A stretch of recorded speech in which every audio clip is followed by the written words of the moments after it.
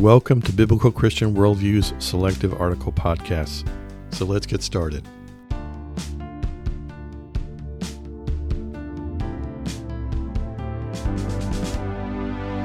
Today's podcast is entitled The Apostles' Creed versus the Bible.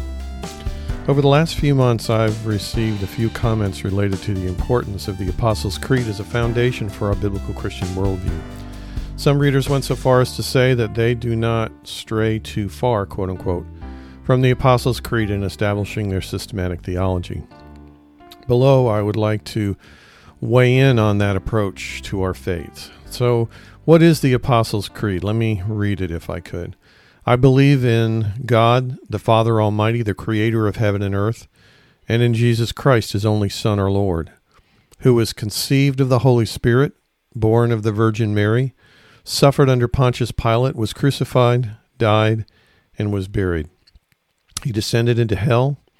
The third day He rose again from the dead. He ascended into heaven and sits at the right hand of God, the Father Almighty, whence He shall come to judge the living and the dead.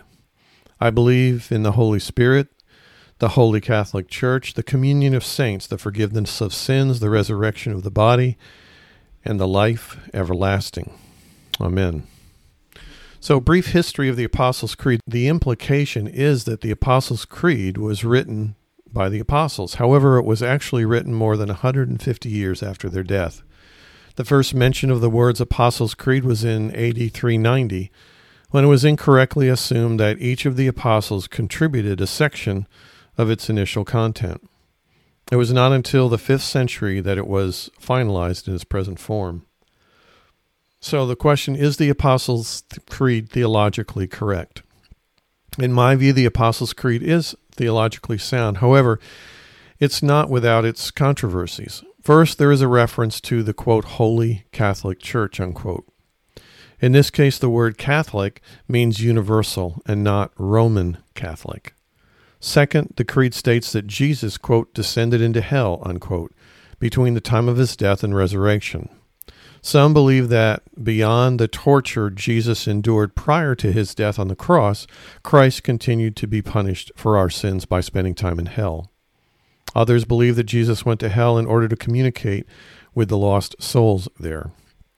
However, most likely, Jesus went from His death on the cross to Hades or Sheol, which is a temporary place that holds both blessing and judgment, references to Luke 16:19-31.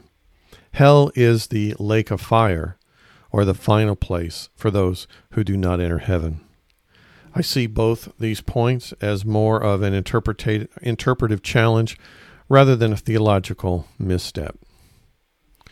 To summarize, I agree with everything in the Apostles' Creed. However, it was written as a compilation of what man saw as the primary tenets of our biblical Christian faith.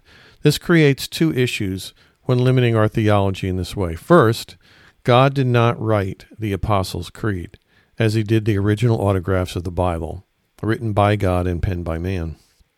Once we start placing something equal to or above the Bible, we risk diluting the primary source of our knowledge of who God is and what He expects of us.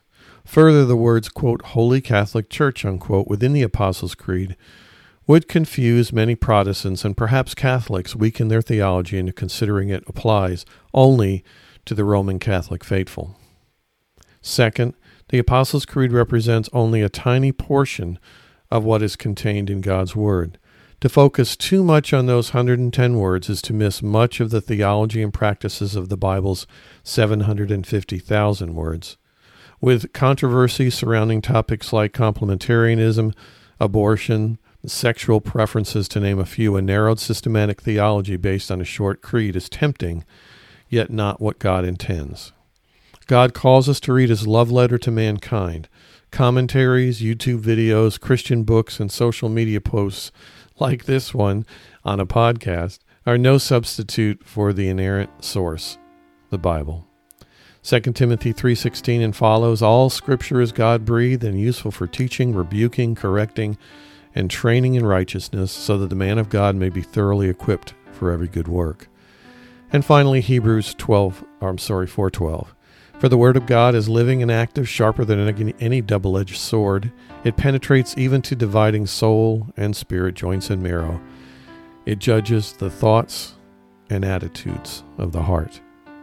God bless you as you serve Him today. Today's podcast article was brought to you by bcworldview.org, providing honest reporting and analysis on the intersection of contemporary issues and theology based on a biblical Christian worldview. May God bless you as you continue to walk through this life with our Savior and Lord.